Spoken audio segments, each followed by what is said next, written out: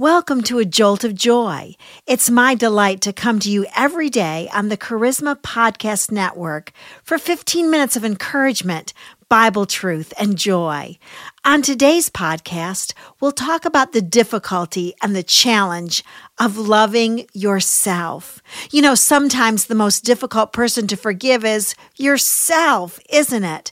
Well, the book of 1 John teaches every one of us to live a life of no condemnation. I'm in. How about you? This is Carol McLeod, and I'm honored to be your host as we study the book of 1 John in this Bible study entitled, All You Need is Love.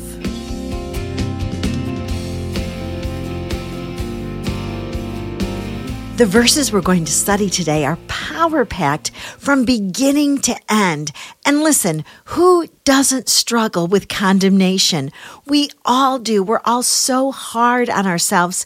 We beat ourselves up emotionally and spiritually nearly every single day. The mistakes we've made in our history speak loudly to us. Well, 1 John and the Holy Spirit are going to talk to you today about that very issue.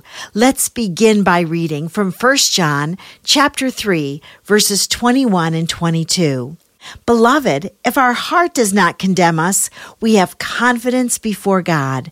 And whatever we ask, we receive from Him because we keep His commandments and do the things that are pleasing in His sight. This verse talks about the problem that our heart has. Our heart often condemns us. Our heart often reminds us of all the things we have done wrong in our lives. But listen, we have to go to the heart of our issues and tell our heart that Jesus is Lord.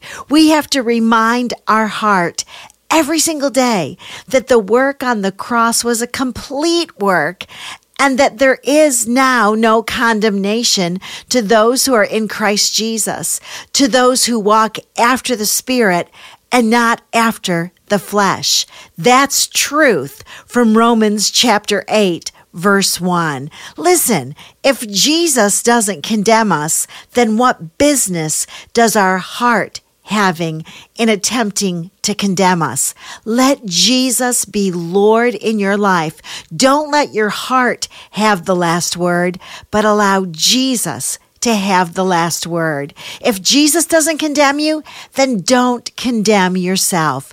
Just keep chasing after the Holy Spirit. He'll keep you going in the exact right direction.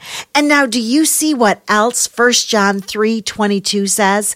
And whatever we ask, we receive from Him because we keep His commandments and do the things that are pleasing in His sight. This verse tells us that when we obey the Word of God, when we please Jesus with our daily choices, that it improves our prayer lives. Our prayers get through to heaven when our lives are honoring God, when sin is not in the way. You know, I have always loved Psalm 37:4 ever since I was a young woman in college. Let me read this verse to you. Delight yourself in the Lord, and He will give you the desires of your heart. You know, if you look at this particular verse from a very shallow point of view, what you think that it means is if you're pleasing God, if you're loving Him every day, then He'll give you whatever you ask for. He'll give you the desires of your heart. If you want a brand new house, you'll get it. If you want a car, you'll get it. But let's not translate that verse. Let's not interpret that verse from a shallow perspective. Let's go into the depths of Psalm 37:4 and remind ourselves what it actually means. Delight yourself in the Lord. That means all the pleasure you have in life should come from Him, that you're just delighted with Him, that you have this sweet love relationship with the Lord. And when you do, He will give you desires. He will actually place desires in your heart that are in accordance with His will and with His way. There's a blessing when you delight yourself in the Lord. He'll actually give you desire for the way He wants you to live. Let's move on in 1 John chapter 3 and read verses 23 and 24. This is his commandment, that we believe in the name of his Son, Jesus Christ, and that we love one another just as he commanded us. The one who keeps his commandments abides in him, and he abides in him. We know by this that he abides in us by the Spirit whom he has given to us. Listen, it all boils down to this. Wow. It all boils down to these two verses. These two verses take our vital signs in how well we're living for Christ on a daily basis. So let's take your vital signs. Let's ask some pertinent questions that determine your vitality in Christ. Are you alive in Christ or aren't you? The first question is this: have you said yes to God the Father? Have you said yes to Jesus the Son? It all begins there. And then, have you repented of your sins and asked Jesus to come into your heart? Have you done that? Question number 3, are you walking in darkness or in the light? Number 4, are you practicing lawlessness, which is also known as sin? Are you? Be honest with yourself. What part of your life do you need to change? How can you practice righteousness in your life? Number 5, are you keeping his commandments? Is your life under the principles that are found in the Word of God? Number 6, how are you treating those people in your world? Are you loving everybody all of the time? And finally, number 7, are you abiding in Christ?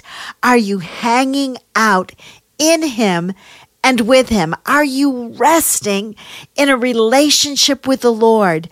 When you do those things, you're alive. You have vitality in Jesus Christ. Let me read to you one last time, 1 John 3:24, and let me just explain it to you a little further.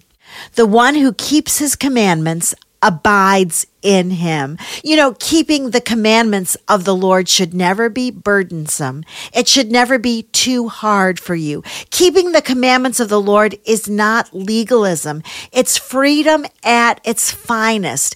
It's living an abundant life. And when we keep his commandments, the abiding that we do in him is so restful and so restorative. The one who keeps his commandments abides in Christ, and then Christ abides in the person who keeps his commandments. It'll give you a love relationship with God the Father. It will give you an intimacy with him that you've never known before. Verse 24 goes on to say, we know by this that he abides in us by the Spirit whom he has given to us. The Holy Spirit has been sent to give you power and to complete the work that Jesus Christ did in your life. The Holy Spirit has been given to us to seal the work done inside of you. So welcome the Holy Spirit into your life. Just say it. Say, Holy Spirit, I need you. I cannot do life without you. Holy Spirit, if I don't have you, I'm going to condemn myself. Holy Spirit, if I don't have you, I'm going to have a really difficult time obeying the commandments of the Lord. And it's the Holy Spirit's delight and pleasure to keep your spiritual pulse beat at a healthy speed. Don't you just love the Holy Spirit and the role that he's been called to play in all of our lives? Well, let's continue on into 1 John chapter 4 and read the first 3 verses. Beloved, do not believe every spirit, but test the spirits to see whether they are from God, because many false prophets have gone out into the world. But you know the Spirit of God. Every spirit that confesses that Jesus Christ has come in the flesh is from God. And every spirit that does not confess Jesus is not from God. This is the spirit of the Antichrist, of which you have heard that it is coming and now is already in the world. So now John tells us to test the spirits. And in these verses, we have spirit with little s, and we have a spirit with a big S. So let's look at the different spirits that John is talking about in these first 3 verses of chapter 4.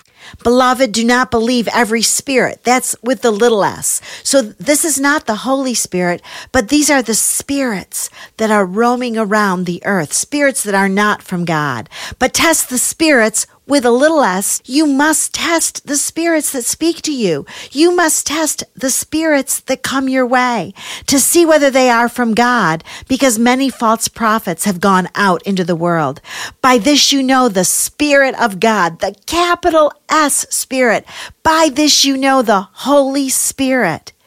And then we see another little s. Every spirit, little s, that confesses that Jesus Christ has come into the flesh is from God. But every spirit with a little s that does not confess Jesus is not from God. This is the little s spirit of the Antichrist, and of which you have heard that is coming and now already is in the world. So John is saying, test the winds of your culture. Don't believe that just because something is popular or just because something is appealing that it's from God. John says, test the spirits, which means to examine closely. My friends, be wide awake mentally and spiritually. Grow as a Christian in your knowledge and in your faith. Don't just take everything that anyone says as truth. John is raising his children in the faith to be wise and to be discerning. He's saying test the spirits, and this is a fairly broad test. It's true or false. It's yes or no. It's not fill in the blank or essay. This is the test. Do you believe that Jesus Christ is Lord or not? Do you believe that Jesus Christ was fully God and fully man? Do you believe that Jesus died on the cross for your sins? Do you believe that Jesus was resurrected from the dead? Do you believe that the work of Jesus on the cross was a complete work? Do you love Jesus? I hope that you answered yes.